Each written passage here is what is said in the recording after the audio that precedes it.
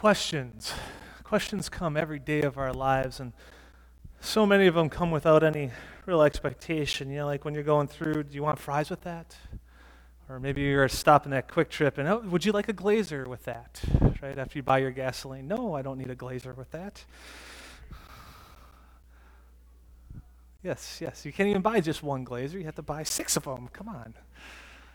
We get asked questions all the time, but sometimes, every once in a while, a question gets asked that changes our lives because it's not just a question, but it's truly an internal searching.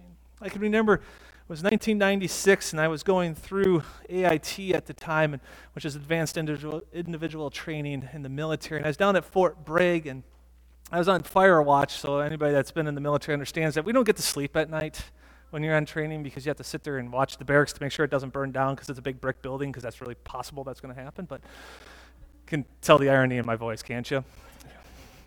Right, so it's just a way to kind of keep you awake every once in a while and not be able to sleep for long periods of time because they're trying to kind of break you down just a hair. And so I'm sitting there one night, and my drill sergeant comes walking through, and she goes, "Hey, you need to come with me." Okay, and then we start walking across we had the big, huge mall in the middle of like 4 buildings. We had to walk to all the other buildings to make sure they weren't burning down either. Great. So we start walking, and as we're walking through, we hit about the second building, and I'm like, "Why am I out here? You don't need me for this." And she goes, "Hey, I got a question for you." Okay, great. Drill sergeant's asking questions, usually not a good thing. I'm probably going to end up pushing a whole lot at the end of this conversation. Great. Not only am I up at 2 o'clock in the morning watching brick buildings try not to burn down, I'm going to have to push for it too. Wonderful. What luck do I have? She goes, "Why are you here?"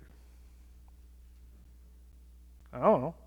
Because you had told me to walk with you? It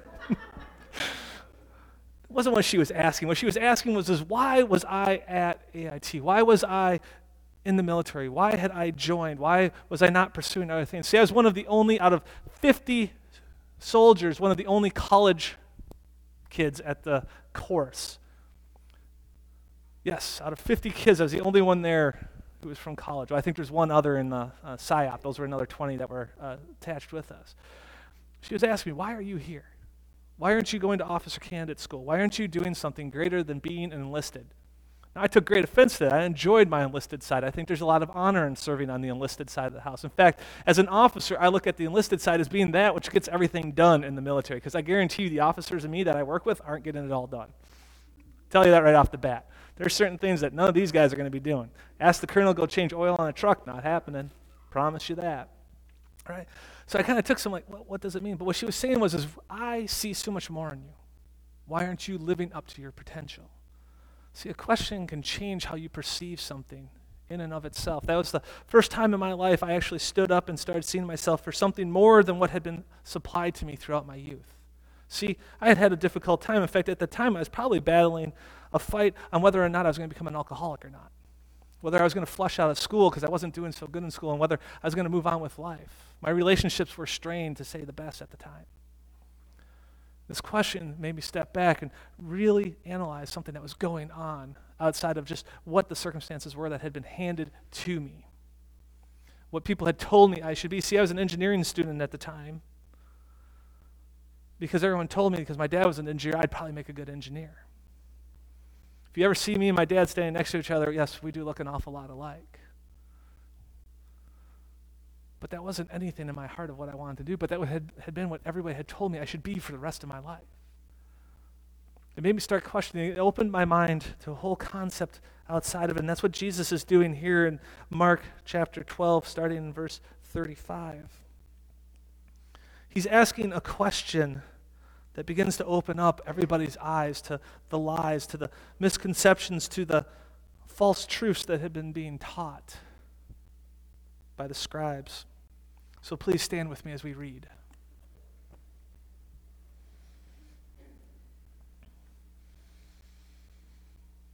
Then Jesus answered and said while he taught in the temple, "How is it that the scribes say that the Christ is the son of David? For David himself said by the Holy Spirit, 'The Lord said to my Lord, sit at my right hand till I make your enemies your footstools.' Therefore David himself calls him Lord. How is he then his son?" And the common people heard him gladly, Then he said to them in his teaching, "Beware of the scribes who desire to go around in long robes, love greetings in the marketplaces, the best seats in the synagogues, and the best places at feasts, who devour widows' houses, and for a pretense make long prayers. These will receive greater condemnation." Now Jesus sat opposite the treasury and saw how the people put money into the treasury. And many who were rich put in much. Then one poor widow came and threw in 2 mites, which make a quadrans. So he called his disciples to himself and said to them, "Assuredly, I say to you that this poor widow has put in more than all those who have given to the treasury. For they all put in out of their abundance. But she, out of her poverty, put in all that she had, her whole livelihood." Let's bow our heads in prayer. Dear Heavenly Father, we ask that you search our hearts. That through your scripture, that through your word, we can know what the truth is, that we may align our hearts with that truth. That through our actions that we honor you by following that truth, to show ourselves loving you fully with all of our heart. And Lord, all that we offer up in givings, whether it's of our time, of our resources, or our materials, or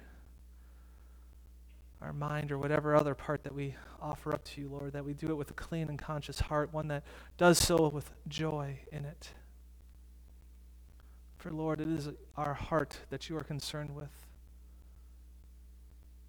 that it wills, or that your will is to love you with our whole heart. So Lord, help us have a heart that loves you. Amen. Please be seated.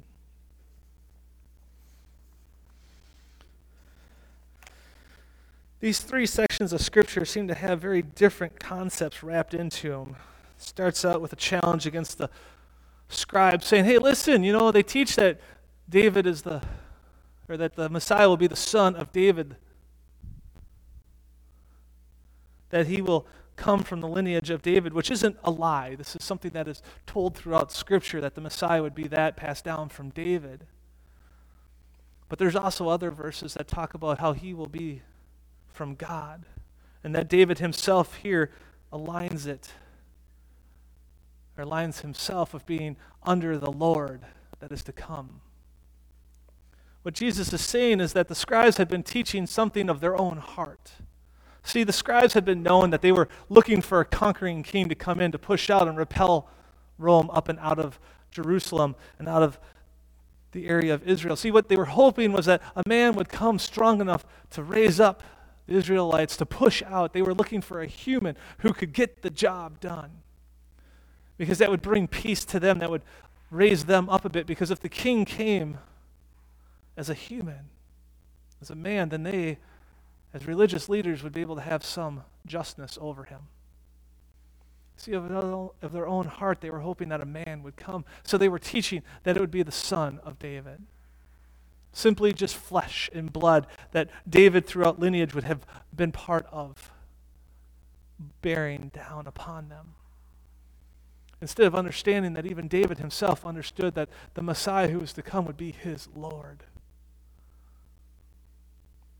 Would be something greater than himself that he would bow before. See, now in the old day terms, this would have been totally out of understanding. Why? Because your son would never rule over you, because the only time that they would take the throne was when you died.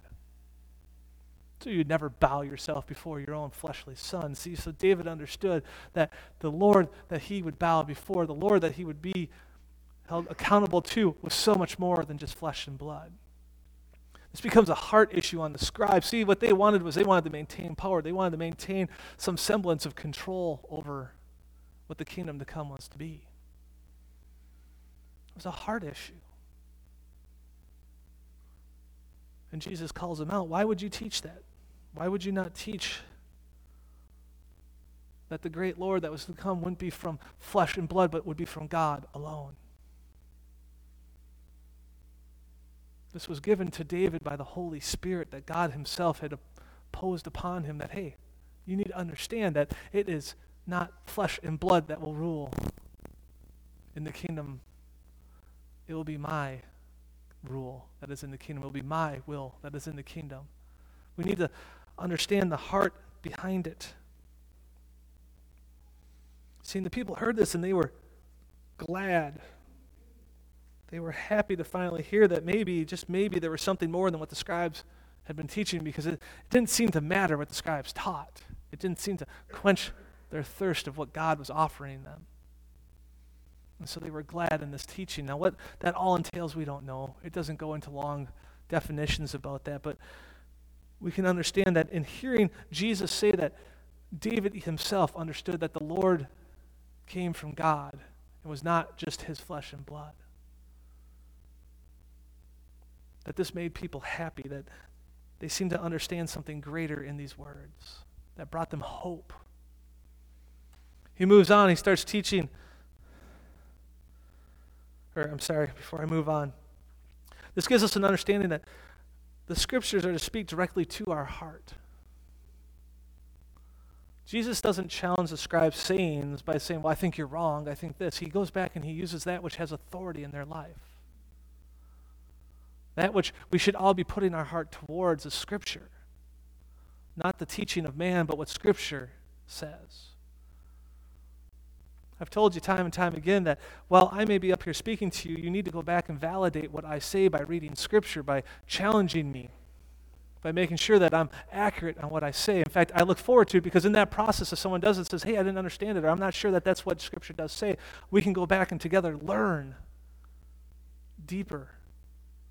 It helps me in my walk. It helps the person that comes up to me in their walk. I don't look poorly upon it. In fact, I look at it as a blessing upon me.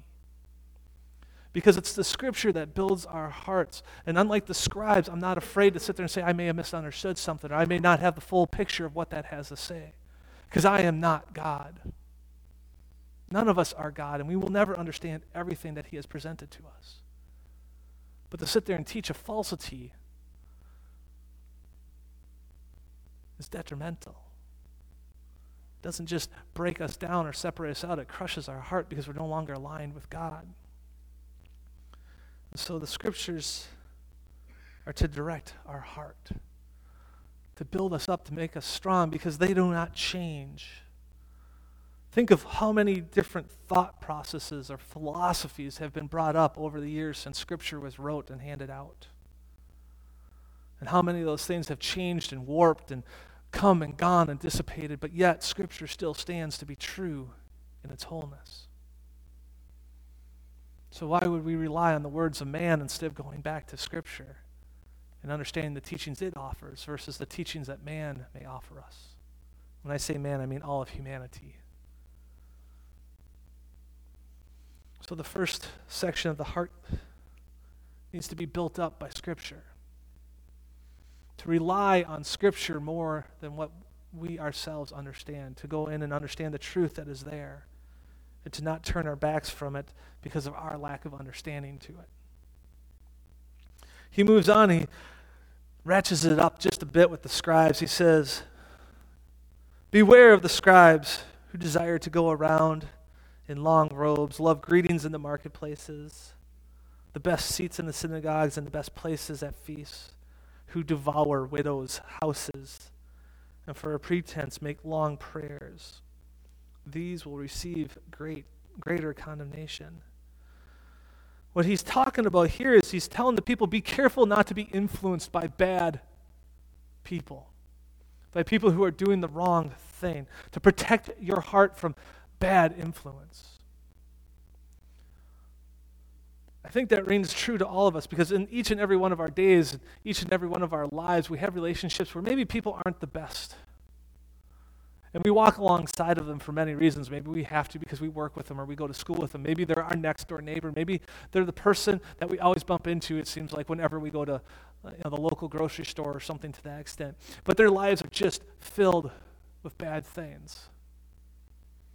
Maybe they're a close, dear friend from our childhood that we just can't separate ourselves from because of that closeness and that friendship that had built all those years ago. Maybe it's a relative.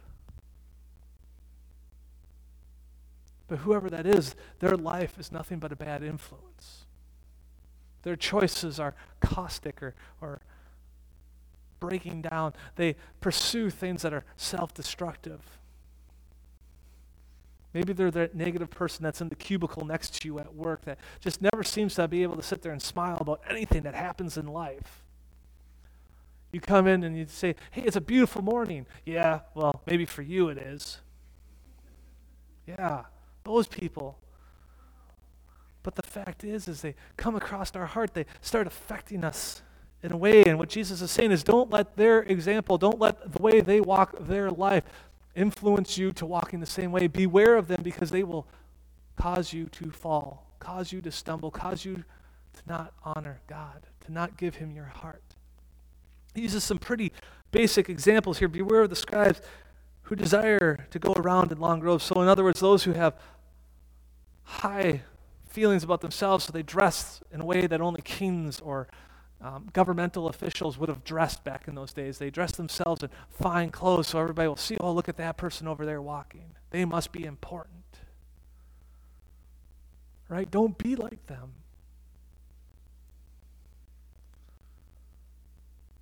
Love greetings in the marketplaces. Oh, it's so great to see you, so-and-so. By using title. It took me a long time for people to call me pastor, not to sit there and go, oh, I'm Scott. I get it. I understand it. I'm past that now. I'm at the point where I understand that. That's part of who I am, but I'm okay with that now. But when I first started, I thought about times like this, like people come up to you and, Pastor Scott, how are you? I'm good. Because I don't want to worry about stuff like that. These people that we see out there who insist that you call them by their titles. I had a boss that was like that whenever we were in a certain situation, it had to be used.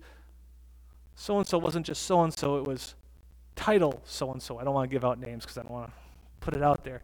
But it was title so-and-so whenever we were in a certain environment. And that was the only way he would refer to us. It was the only way he would cross a conversation or have anything to do with us in that situation. Because he was built up on his title. Well, that talks to our pride, the fact that we don't see ourselves just as simple creation like everybody else on this planet, that we're doing certain things, and yes, we may be in certain positions in our lives, but that doesn't make us any better, that humbleness that we're asked to walk with. So those who love greetings in the marketplaces are being called out as being those who aren't very humble in their lives. Don't fall prey to that. Don't let that become you. Let yourself be humbled. The best seats in the synagogue and the best places at the feast. So in other words, to walk in and to take up the best places or assign it. So in the synagogue, that would have been the seats up front that faced everybody else. So the scribes were worrying about that they had to get there early because if there were too many scribes, there wouldn't be enough seats. And scribes kind of roamed. They weren't assigned to a certain synagogue. So they might roam between. So they would get there and they would sit up front, and that was a place of honor. Don't let yourself be drawn, because that's not what this is about, what Jesus is saying. What he's saying is it doesn't matter where you sit. It's where your heart is when you're sitting in that building. When you're sitting before God, it's where your heart is. It doesn't matter where you sit. He doesn't care about that. Who devour widows' houses. So back in those days, a widow, even nowadays to some extent, was vulnerable. But back then, a lot of communities didn't allow women to own property. They weren't allowed to run businesses outright. And so when they became widowed, when their husbands would die, they would be very vulnerable. And so what he's saying is the scribes who come in and use that as an opportunity to gain for themselves in a place where they should have been there for trust and for nurturing and for caring and for helping that person through a difficult situation, they step in instead for bettering their own outcome. To devour up their houses, to sit there and say, hey, you can't do this, but let us take that off of you. We'll take that. So you no longer have to worry about it. They were using a person's desperate time for their betterment. These are all influences. If we watch, it'd be really easy to fall into. And in fact, I hear it all the time. especially a few years ago during the house collapse, that people would sit there and say, oh, and you heard it on the radio all the time, I have a sure way for you to make money. Just come to my session and I'll teach you how to buy and sell houses at cheap rates using other people's money. In fact, I just heard it the other day when I was driving around, so this hasn't totally left our community. So when people reach places where they're about to lose their homes because of foreclosure or for sickness or whatever might be driving them to that place, there are people who are looking to capitalize off of that for their benefit. That's exactly what these scribes were doing. But yet it's so easy because we hear money. We hear, we can make lots of it. We get drawn into it because it tickles our ears. It makes us feel like we should go that direction. He's saying, don't fall prey to that. Stay away from those. Don't act in that nature. And for the pretense of making long prayers, these people who stand up and drone on and on and on in the synagogues would have been the case of praying for this or that or the next thing and just continually speaking so that their voice was being heard over everybody else's. It doesn't say don't pray. That's not what I'm trying to say here. And it doesn't mean that you can't go into deep, long, heartfelt prayer. But to stand up in a public place and drone on and on and on about things that may or may not matter to anybody is asking for people to see you as being something great, as a religious leader who has something to say about every opportunity. But when we come into it, we should enter in with a heart not for what people think about us, but for offering up good, solid, honest prayer to God. To bow our heads before the Father takes a sense of submitting our hearts to His will, to open our minds to hear what He has to say, not to hear our own words being droned out time and time again. Jesus is talking that at each and everything that you do, make sure your heart is in the right place, that you're protecting your heart from being influenced from all these bad influences that are around us. So whether they're within the church or outside of the church, whether it's at work, within the family, whether it's in the community, or some faraway place that we happen to catch an article on TV about, you need to make sure that you check your heart to make sure that it's not being drawn away by bad things, but yet being drawn closer into where God wills you to be, what God is asking you to honor inside of that. The final section, the widow's offering, is actually a concept about having a heart of sacrifice. I have it titled in there, have a heart of sacrificial love. I love how Jesus does this. He says, now Jesus sat opposite the treasury and saw how the people put money into the treasury. So this is an interesting thing. The treasury was inside the court of Gentiles where people are passing back and forth. And this is a free will offering area. This isn't the place where you'd come in and put your tithe. It's not where you'd come in and offer up your offerings. It was just a place for free will. And there would have been boxes out in the area, and you would just come in and you'd put stuff in. Now, some reports say that certain boxes would have like a trumpet-like dome on it. And that people, when you pour your money in or you drop your money in, it would echo because of how this thing was made. It would make sound so that everybody in the court could hear it. And so I can just imagine Jesus and his disciples are sitting there, and Jesus is just kind of watching, and he's going through it. It says, and many who were rich put in much, and then one poor widow came. Now I want to sit there and I want to point out something, because we have to be a little careful with this. A lot of us sit there and say that, oh, shame those people who put in much, who are rich. That's not what Jesus is saying at all. He doesn't comment at all. He just says, yeah, there's a lot of people who are putting in a lot of money because of they're rich. Right? But it goes on. It says, then one poor widow came and threw in 2 mites. And so he called the disciples to himself. I love the fact that that's who he calls over for his disciples to come over is at that point. Why? Because he's concerned about the heart of the issue. And that's exactly what he speaks about. He says, assuredly I say to you that this poor widow has put in more than all those who have given to the treasury. For they all put in out of their abundance, but she, out of her poverty, put in all that she had, her whole livelihood. So he's not making a scathing comment against those who have been putting in. What he's saying is, at the heart of the issue, when you have a comment or when you come in and you have a giving of any type, if you do it out of your abundance, it doesn't make it not worthy. It doesn't make it bad, but it's a lot easier. Rick Warren a few years ago made a comment on public TV, and I was kind of like, why did you say that? He was putting out, and he had made like $10 million a year before, and he stood up and he said, yeah, but I gave like 90% of that way. first concept as I'm doing math is 10 million, 90%, that's 9 million. That means that, that you have $1 million left. Oh, so poor you, right? Right? But then I started thinking about it. It didn't diminish the fact that he'd given $9 million of his profit away. $9 million. Can you imagine what $9 million could go into doing ministry across the world? It's a huge amount of money. So Jesus isn't diminishing that. He's not saying, oh, poor, bad Rick Warren, you should have given that last 950,000, so you only have 50,000. He's not saying that at all. But what he's saying here is, at the heart of it, this woman who came in with 2 bits and put it in, that was probably her day's salary from the day before, is what a lot of the commentaries were saying. Gave her whole livelihood at that moment. And remember, this is a free will offering. This wasn't a requirement. It wasn't the tithe to the temple to make sure that the temple would function. This was a free will offering. This was going to be distributed to those who needed help in the community, those Jewish believers who were having a hard time. And she gave out of her poverty her wholeness. This is a sacrificial heart, so she understood at the heart of it that God would care for her, that he had always cared for her, and that she knew there were people in need, so she was willing to donate at a time of need. That's what he's talking about here. That's why he calls them over, is because he can use it as a heart lesson. Not a lesson about giving, even though that is what it can be used for, but a lesson about where is your heart when you call yourself a follower of God. Do you give sacrificially? See, when you have abundance, it's easy to give large sums because it doesn't affect you on a sacrificial base sometimes.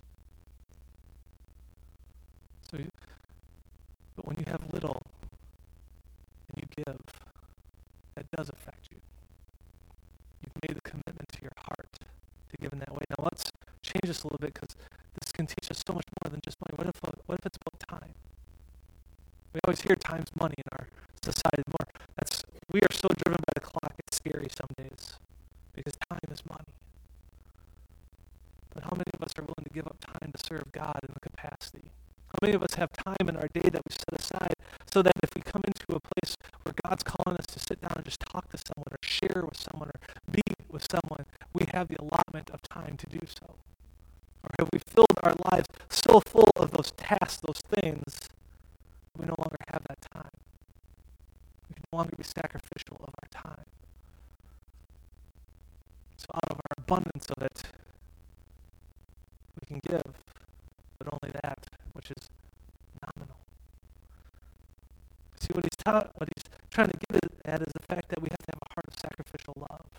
To be able to give away those things, whether it's of our time, of our resources, in a sacrificial way, in a way that we trust God. If you stick around for the Bible study, hopefully you'll kind of talk about 1 Corinthians 2, where 2 Corinthians 16 is the one, it's verse 2. Paul tells them that put aside at the beginning of the week. But what does that mean for your heart? That means that you've come to a place at the beginning of the week, before all of your expenses accumulate, before everything that comes down, you've set aside that which you're honoring God with. You're making a choice to honor God, to sacrificially put that aside for God, so that nothing else will come before it. That's trusting God. That is the heart that truly comes and kneels before the throne and says, I trust you to provide all that I need. And I will have joy in all that you give me. What Jesus is saying in these 3 sections is that let the scriptures be what teaches your heart how to feel. Let the scriptures be what build up your heart. And then to protect your heart from those influences that are bad in your life. We can only do that if we do the first one. If we don't have a good source to come into and let it build up our heart, give us strength in our heart, if we don't have a good founding understanding of Scripture, then how can we dare say that we're going to not be influenced by those bad influences? Because we won't know they're bad influences. I think this is one of the hardest things for people to understand is we don't say that things are bad because we just think it's bad for your life. We say it's bad because God has declared it as not being a good lifestyle. Because we understand it and we live by it, we can understand why it's bad in your life. Whether it's your personal life or someone else's life, it's because we understand that God has said, hey, that's not a good way to live life. And then the final thing that he asks us to do is make sure that we have a heart that's willing to have sacrificial love, to love others even at our own cost sometimes. Because that's a love that truly steps out. That's a love that echoes what happened on the cross. A love that echoes on the cross is a love that's willing to go the distance, even though it means pain and suffering for the one who's going that distance. That is true love. Jesus shows us this on the cross. He goes to the cross. He's beaten, ridiculed on the way. He is pinned to the cross for us. That is love that goes the difference. That is sacrificial love at his own cost, at a cost beyond anything that he ever owned as his own. He still chooses to go. That is what our God has done for us. And he's asking us to love in the same way that we've been loved, to love sacrificially. We could turn to Colossians 3.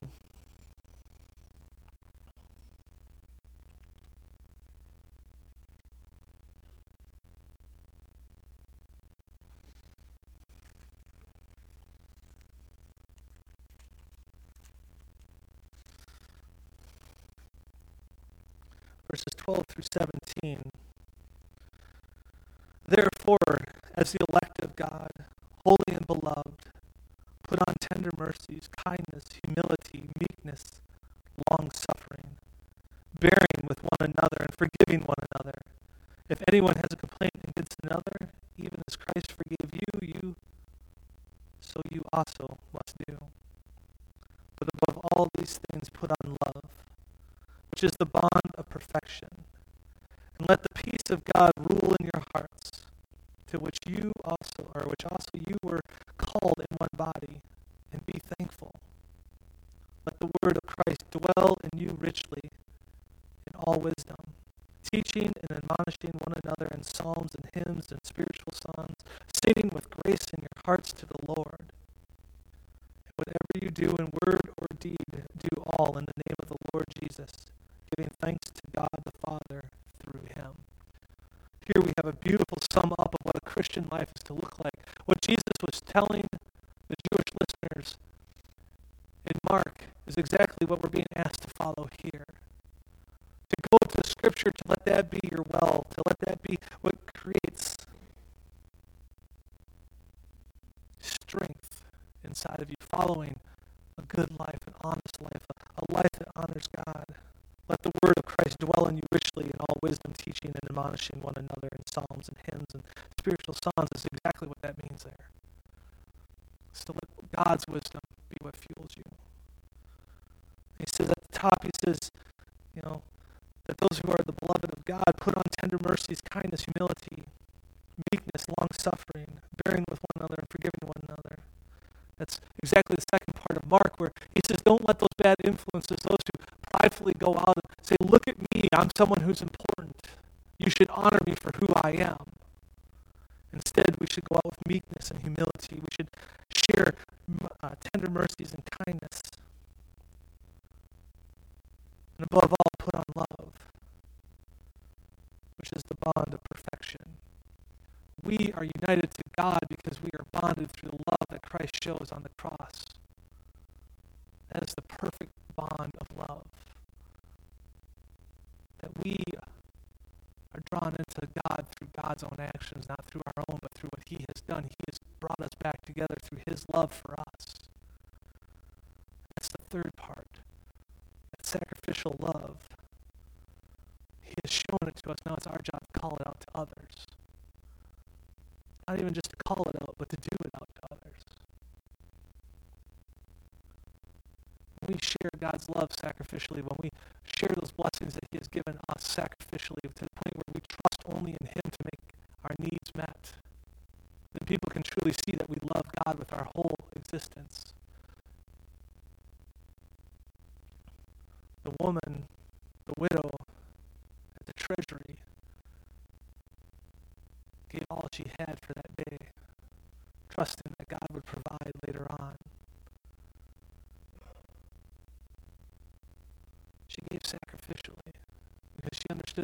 had given sacrificially.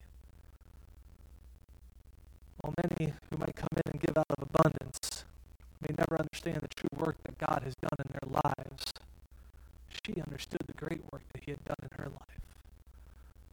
Through all the scribes' false teachings, through all their hypocritical living, through all their bad influence, she had known the true worth that was in her life, and she was willing to give everything to it to ensure that others would understand it also.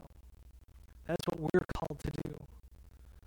Whatever you do in word or deed, do all in the name of the Lord Jesus, giving thanks to God the Father through him. In other words, no matter what you do, you don't do it for yourself. Whether you're speaking or doing something, you're doing it for God.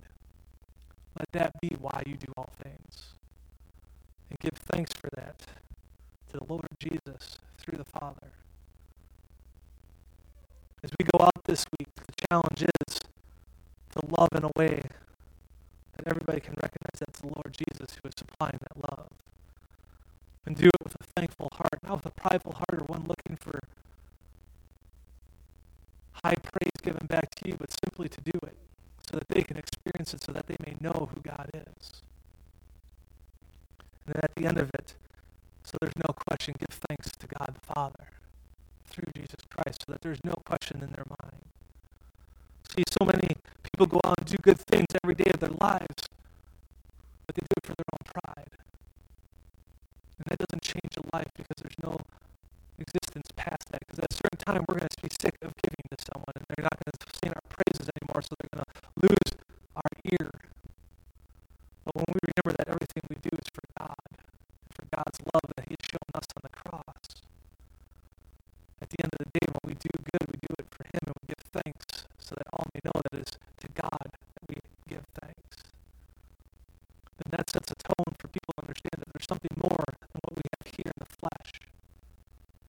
And they'll start asking questions. They'll start hearing that God is at the center of our lives, and maybe there might just be something, just a little something that they might find inside of there.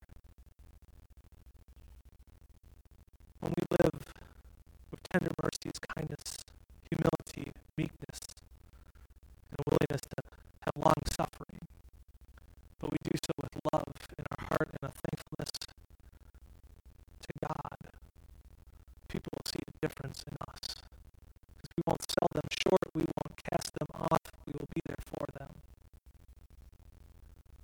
We'll be there emotionally, we'll be there to walk through with them, we won't abandon them during their darkest times. Suddenly we are no longer the scribes being the bad influence, we become a good influence.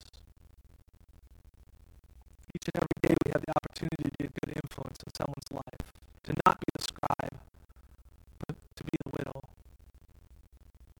to give sacrificially and lovingly. Please let's answer that call. Let us be the widow